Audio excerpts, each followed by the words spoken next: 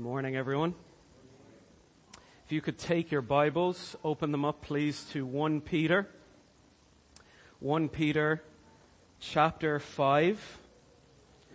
1 Peter chapter 5. And it was my mistake. We're actually going to be finishing 1 Peter next week. Imagine that we're actually going to finish it. We've been a while in it, but we will finish it. I started it when we were on a camera, and I'm finishing it when we can see each other's face, and that's a good thing. So I'll be finishing it next week, and then the following week I'll start into the book of Proverbs. And as I read this passage of Scripture for us this morning, I want you to remember that this word that I read to you, it is the very words of God. It is the very word of God to our heart. We actually believe that God speaks through this word. Have you ever asked yourself, God, will you ever just speak to me? Will you ever just talk to me? God says, I do. I do, through my word.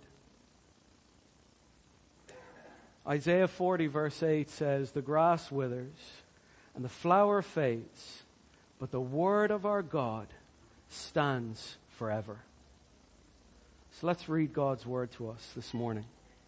1 Peter chapter 5 verse 1. So I exhort the elders among you, as a fellow elder and a witness of the sufferings of Christ, as well as a partaker in the glory that is going to be revealed. Shepherd the flock of God that is among you, exercising oversight, not under compulsion, but willingly, as God would have you, not for shameful gain, but eagerly, not domineering over those in your charge, but being examples. And when the chief shepherd appears, you will receive the unfading crown of glory. Likewise, you who are younger, be subject to the elders. Clothe yourselves, all of you, with humility toward one another. For God opposes the proud, but gives grace to the humble. That's God's word to us this morning.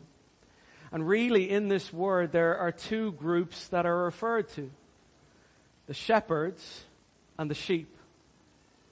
In the first 4 verses, we hear about the shepherds. And in the last verse, we hear about the sheep. So I'm going to spend most of our time talking about the shepherds. And then at the end, we will talk about the sheep. And what we have here in this scripture for us this morning is almost like the nuts and bolts of scripture, the nuts and bolts of how we are to live as the body of Christ, how we are to live as the church. Now, there are many other passages where you can look at as to how you are to live as the church, but if you want to sum it up nicely, you talk about it in this way: there are shepherds and there are sheep. And this is what Peter is encouraging the shepherds to do. He says in verse 1, so I exhort the elders among you, as a fellow elder and a witness of the sufferings of Christ, as well as a partaker in the glory that is going to be revealed.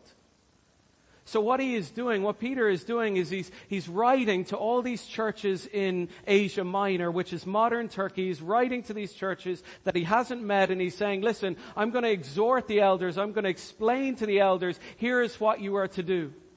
And you might say to yourself, if you've been following or tracking with this letter at all, you might say to yourself, where on earth did he come up with this from? Because he says at the end, he says in verse 1, he says, so I exhort the elders. Do you know when you say so when you're making a conclusion about something else, don't you? I was tired, so I went to bed. I was hungry, so I had my dinner. But for Peter, this is kind of weird. Because what Peter has been doing is he's been talking about suffering throughout this letter. Here's how you suffer well as a Christian under the persecution of a government. Here's how you suffer under the persecution of an employer. Here's how you suffer well as a Christian under the persecution of a loved one. Here's how you suffer for just having the name of a Christian. So Peter says, here's how you suffer, here's how you suffer, here's how you suffer. So elders, I exhort you. And you say, where does that come from? What does that have to do with anything? So much so that some translators have chosen to take that so out of the sentence, because they don't know how it makes sense with what he's just said above. So why is it important in the context of suffering that Peter says, elders, this is what you are to do. Leaders of the church, this is what you are to do. One of the reasons I think he does this is because there is something that you need when you are in a frightful and fearful situation. When I was younger, I would lie down on my bed, and I would remember looking from my bed at the door to my bedroom, and there was this little crack to the door of my bedroom open, and there was always a light that would come in. We didn't have night lights back in the day. We just had the landing light. And so my parents used to turn on the landing light for me. Why? Because I was scared of the dark. And so this little tiny light helped me sleep as it came through the crack of the door. The problem for me in our house was this. Our floorboards were really, really creaky. Really creaky. Not just the creaky floorboards that would be creaky if someone would walk on them, but the floorboards that would just creak for fun. And so here I was at night, petrified, because yes, I could see the light, but the floorboards would creak. What would a kid do if they're scared at night and the floorboards are creaking? What do you think a child would do at that time? Do you know what I did? I called out for Mommy and Daddy. That's what I did. When I was scared, I called out for Mommy and Daddy. I needed them. I knew they could come, they could protect me, they could help me in this fearful situation. And this is why I think Peter addresses the elders and the leaders of the church first. Because this is exactly what the persecuted church need. In times of trouble, do you know what you need? You need shepherds, you need leaders, you need elders who are going to be there for you and care for you. This is what you need. Many people, they float around in Christianity thinking we can do Christianity on our own, that we don't need leaders, we don't need shepherds, we don't need elders.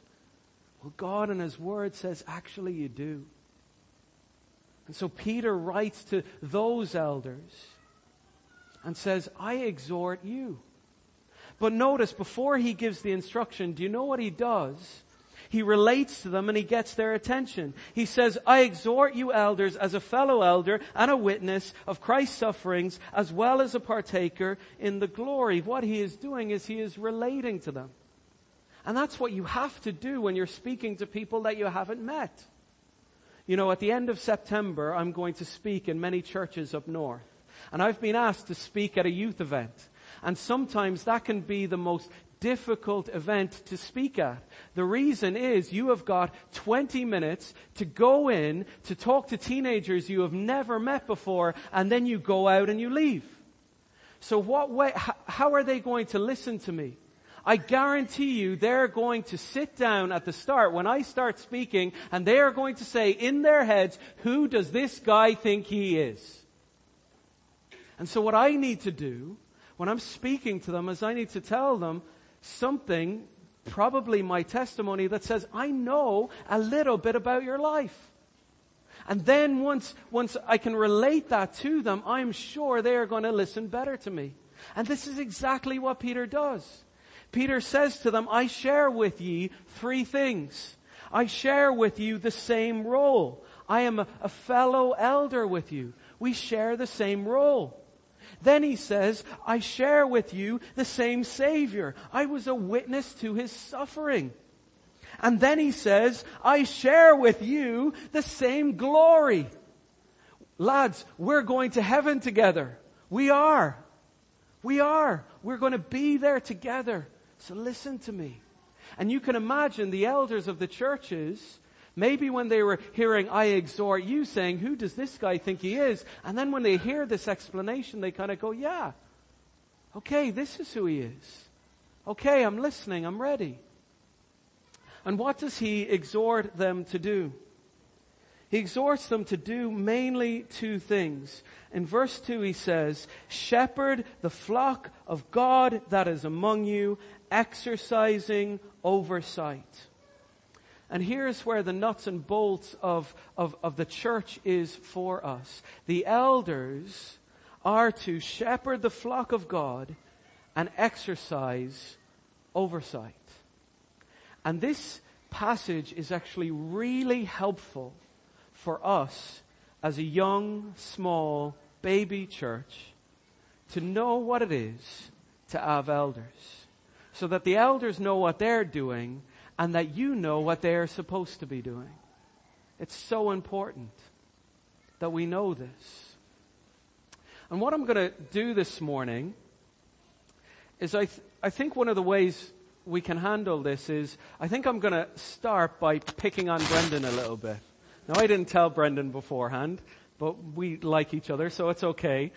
I'm going to pick on Brendan for two reasons. Number one, Brendan always picks on me in Friday night Bible study. So Friday night, you know it, if you show up on Friday night, he always picks on me. And then number two, because I've got the mic and he doesn't. So let's pick on Brendan for a second. Who is Brendan to this church? Well, number one, in this passage, it tells us in this passage that Brendan is an elder. Brendan is an elder in this church. He is an elder of Passage West Baptist. And no, that is not just saying that he's older. That's not just saying he's the oldest person in the room. He may be. I'm not sure. He may be. But that's not what that's saying. What that's saying is that Brendan is one who has authority in this church. One who is going to lead this church. He is an elder among us. And then the second thing we hear about Brendan is that he is a shepherd among us. He is a shepherd in this church. And often a word that we use for shepherd is the word pastor. So Brendan is not only an elder in this church, but Brendan is a pastor in this church. He is a shepherd in this church. And what do shepherds do? What do pastors do? They lead, they guide, and they care. Sheep, they need shepherds. And Brendan is that in this church. The third thing that Brendan is in this church, he's not only an elder, he's not only a shepherd, but what is he? He's an overseer. He's one who exercises oversight over the affairs of the church. Therefore, it shouldn't be the case that Brendan doesn't have a clue of anything going on in this church. Like that Brendan shows up wondering, what's happening this morning, lads? No, he has to oversee the affairs of the church. And all these words are words that can be used for the one person. Elder, pastor, shepherd, overseer.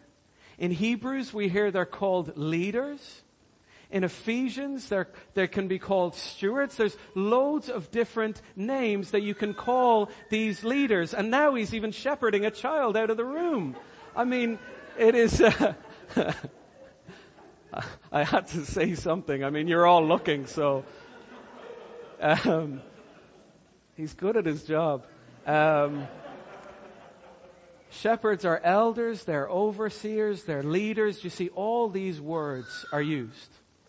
But you know one thing I didn't say about Brendan, and it's this. Brendan is not alone. And Brendan should not be alone in this task. Why? Because Peter says, I exhort the elders.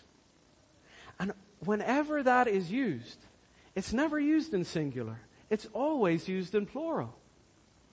Elders, leaders, pastors, overseers. In fact, you don't have one church in the New Testament that has one single man, pastor, alone leading the church. You don't have it. It doesn't exist. You need elders. You need a team. And that's hopefully what we are.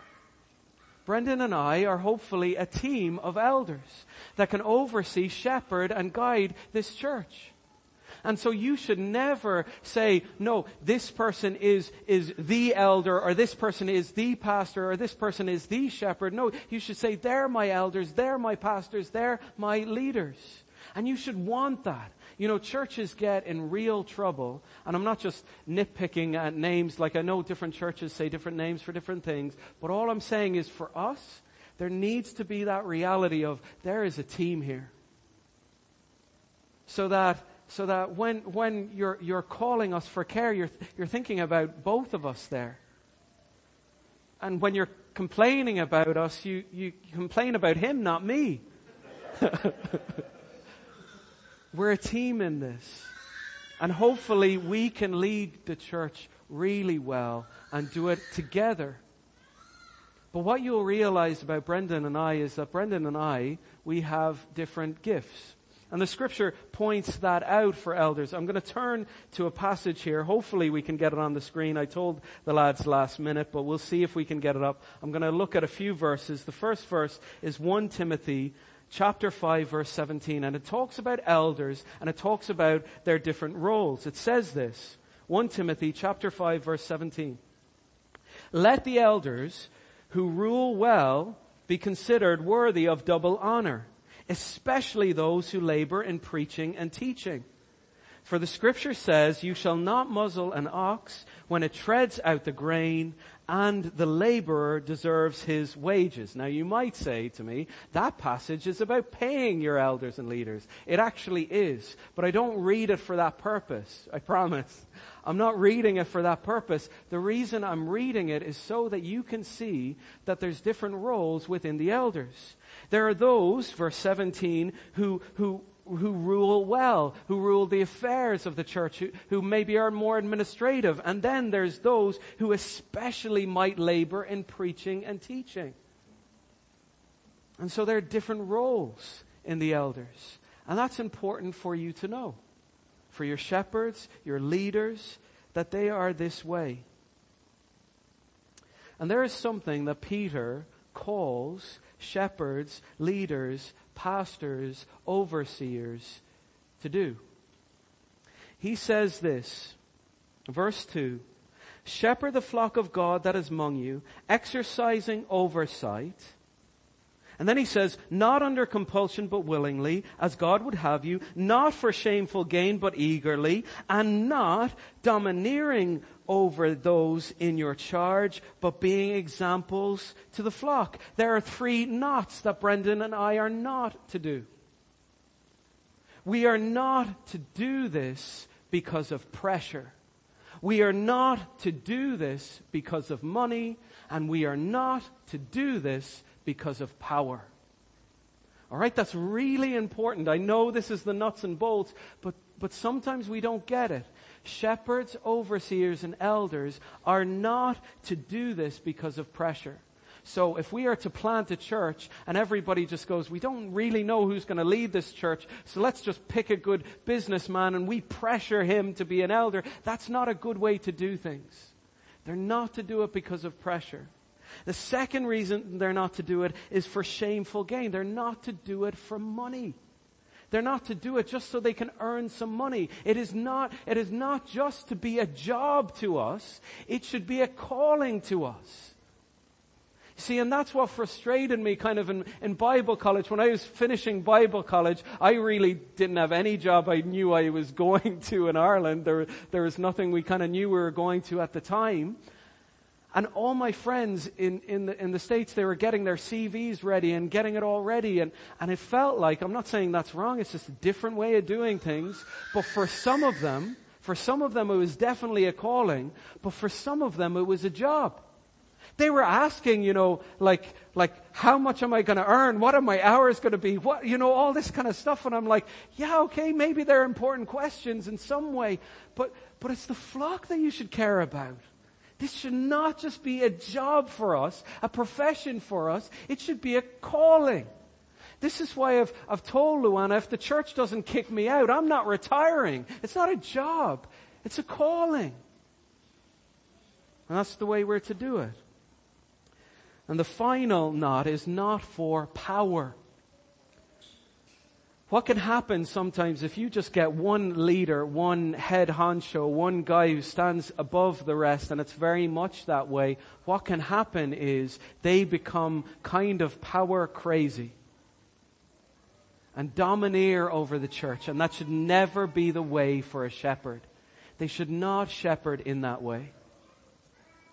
And you know what I feel as I'm teaching this? It would be like, if you're a husband this morning, it would be like if you were to get up here and say, husbands, this is what you are to do. How would you feel as a husband right now if you were to get up this morning and say, husbands, here's what you are all to do? How would you feel? It'd be hard to say it, right? You'd feel like a hypocrite pretty much immediately. Or if wives or mothers were to get up in this room and mothers were to say, here's how to do mothering really well. Very soon, I could guarantee you'd probably feel like, I'm not really equipped to teach. Elders feel the exact same way, let me tell you that. As Ruth was reading the passage this morning, there are many times that I read over this passage and I say, Lord, help me. I need your help.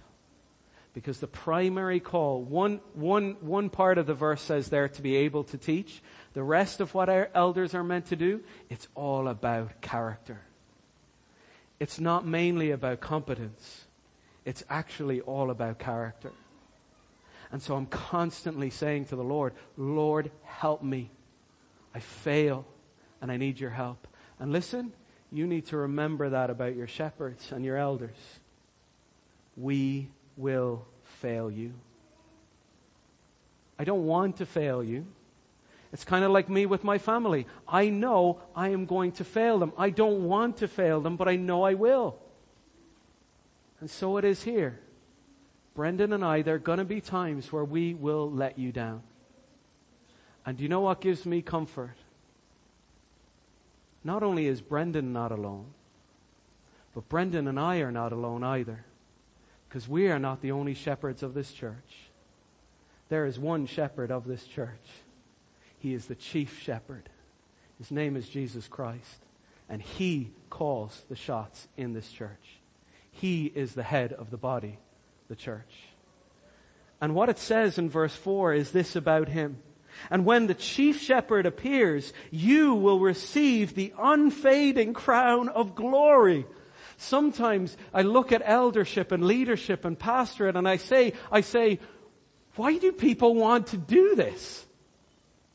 And the motivation here for us, part of the motivation here for us is one day the chief shepherd is going to come back.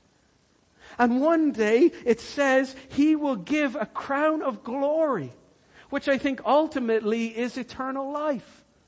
That's what He will give to us. He is the chief shepherd. And so here's what you need to remember. When, not if, Brendan and I fail you. When you come to a day, why are they doing it this way? Why are they doing it that way? Why aren't they doing this and why aren't they doing that? When that comes to you, here's what you need to remember. They're not the chief shepherd. He is. So use that frustration that you will have. Use that frustration to fuel your prayer for us. Go to the chief shepherd about us. And tell Him, help them, lead them, guide them. Do you pray for us? We pray for you, and we also need your prayers. It's a unique thing. We're shepherds, but you also need to remember we're sheep too. We too are fallen, and we need Him. I want you to look at our memory verses because it talks about Jesus, the great shepherd, in our memory verse. 1 Peter chapter 2 verse 24. If you look at that here, it says this. You remember these verses. He Himself bore our sins in His body on the tree that we might die to sin and live to righteousness. By His wounds you have been healed. And then it says, this is the part we didn't learn. For you were straying like sheep, but now returned to the shepherd and overseer of your soul. Who is the great shepherd? Who is the great overseer? Who is the great leader of our souls? It is Jesus Christ. He is the Good Shepherd. The Good Shepherd loves his sheep. And do you know what the Good Shepherd did for us? The Good Shepherd laid down his life for the sheep. He laid down his life for us. And so he calls Brendan and I as shepherds to lead this flock. But never that it be our flock. Sometimes it frustrates me, I talk with pastors, and this is just vocabulary. I know they mightn't mean it, but they'll say, my church and my congregation and I know it's not that big a deal. But when he exhorts the elders in verse 2, he says, shepherd the flock of God. This flock doesn't belong to me or Brendan. This flock belongs to him. And so we shepherd knowing this is his body, not ours. And so that's the shepherds. But what about the sheep? I said I'd talk mostly about the shepherds. But what about you, the sheep? If you've got to know us enough, you'll know already that we are failures. And so what is it going to take? Hopefully we're not just failures. I mean, Irish negativity is coming across a bit, I'm sure, here this morning. But hopefully we do some things right. But if you are going to be the sheep under shepherds who sometimes will fail you, do you know what you need? You need humility. It takes humility to follow fallen leadership. And here's what he says. Verse 5, likewise, you who are younger, be subject to the elders. Clothe yourselves, all of you, with humility toward one another, for God opposes the proud, but gives grace to the humble. So what are the sheep to do? The sheep are to humbly follow the leadership of the shepherds. And this shouldn't come as a surprise to us that there's leadership and there's following of leadership. This is not robotic following of leadership. You do this in your workplace all the time. You probably have a supervisor, you probably have a manager, you probably have a boss, and they will lead. And if people don't follow that leadership, what's going to happen in your office? Things are going to go haywire. And in the church, we have this very practical reality that we have shepherds who are to shepherd the flock of God. And if we're to do that well, then the sheep are to be humble followers of those fallen shepherds. And it takes great humility to come under people. And you think, this mightn't necessarily be the direction I'd go, but I'm going to go with them anyway. And can I say something to you and just encourage you? Brendan and I have really noticed, and this is genuine, over this time of the pandemic and all this, this is leadership trial by fire. I've never been an elder in another church before. This is it. And the start of that for me anyway, and with Brendan, has been this pandemic, and you're trying to figure out, well, what way are we going to do things? And maybe you guys are complaining behind our backs or something, but we're not feeling it. We're feeling support and encouragement. And that takes humility to come alongside and say, I probably wouldn't do it that way, but let's go for it anyway.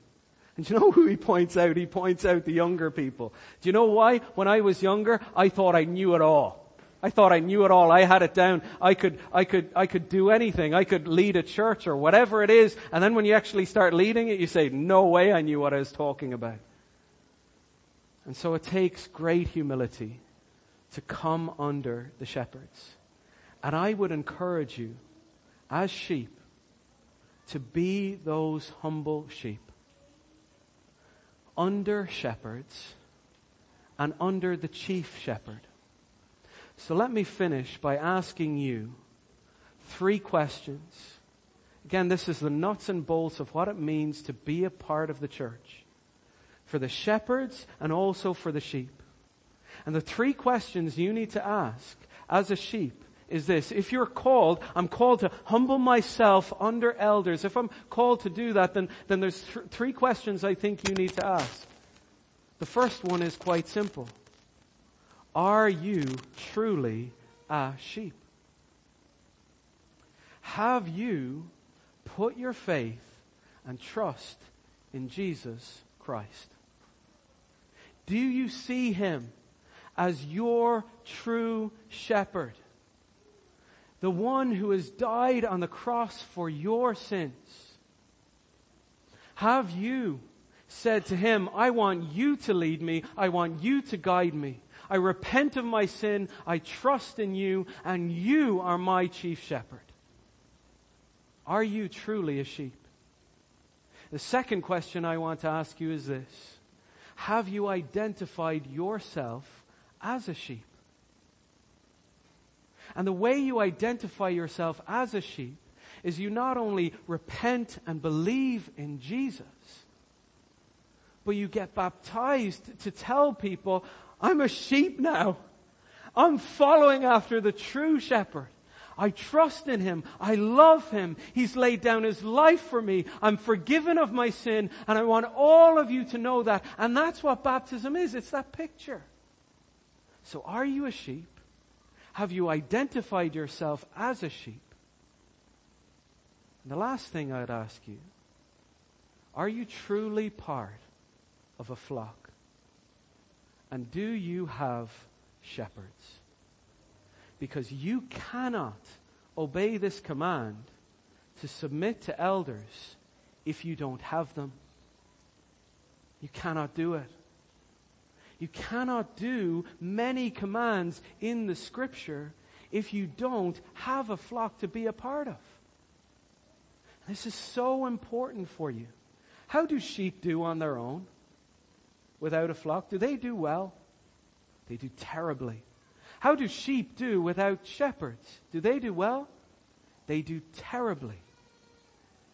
Yet somehow Christianity has turned into the place where we think we can just believe, we can just be baptized, and we can go on our merry way as sheep. We need a flock.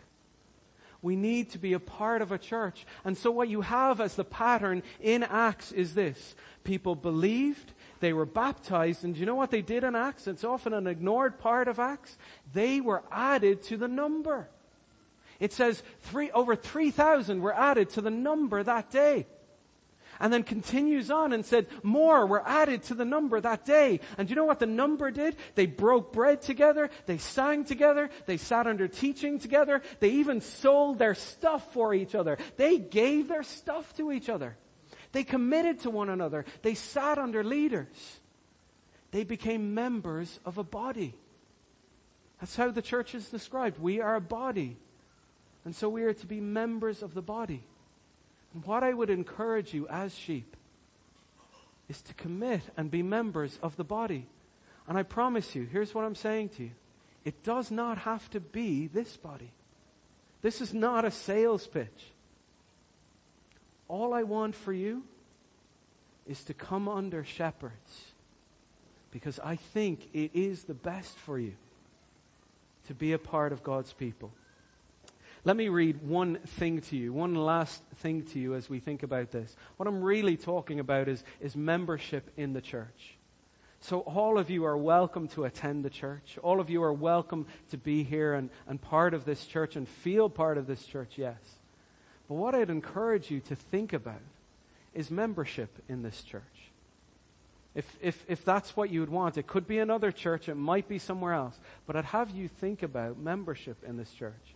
And you know what convinced me about membership in the church? It's a weird passage, but I want to read it to you. I wasn't sure I needed membership before. There was a time where I thought I could believe, I could be baptized, and that was it. I don't need this membership thing. I don't need to commit. I don't need to sign any dotted line or anything. I don't need any of that. But then there is this passage that I read that convinced me. And I hope it convinces you. And this is the last passage I'll read for you this morning. It is a weird one, but hopefully it will make sense. These are the words of Jesus to us as a church. Matthew 18, verse 15. If your brother sins against you, go and tell him his fault between you and him alone. If he listens to you, you have gained your brother. But if he does not listen, take one or two others along with you, that every charge may be established by the evidence of a witness of 2 or 3 witnesses. If he refuses to listen to them, tell it to the church. And if he refuses to listen even to the church, let him be to you a Gentile and a tax collector. Now you say, Shane, how on earth did that convince you to want to be a part of the church? Here's how it convinced me.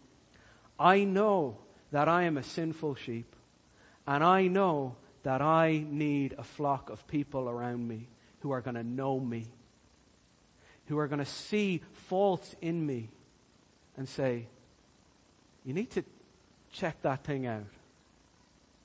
You need to look into that.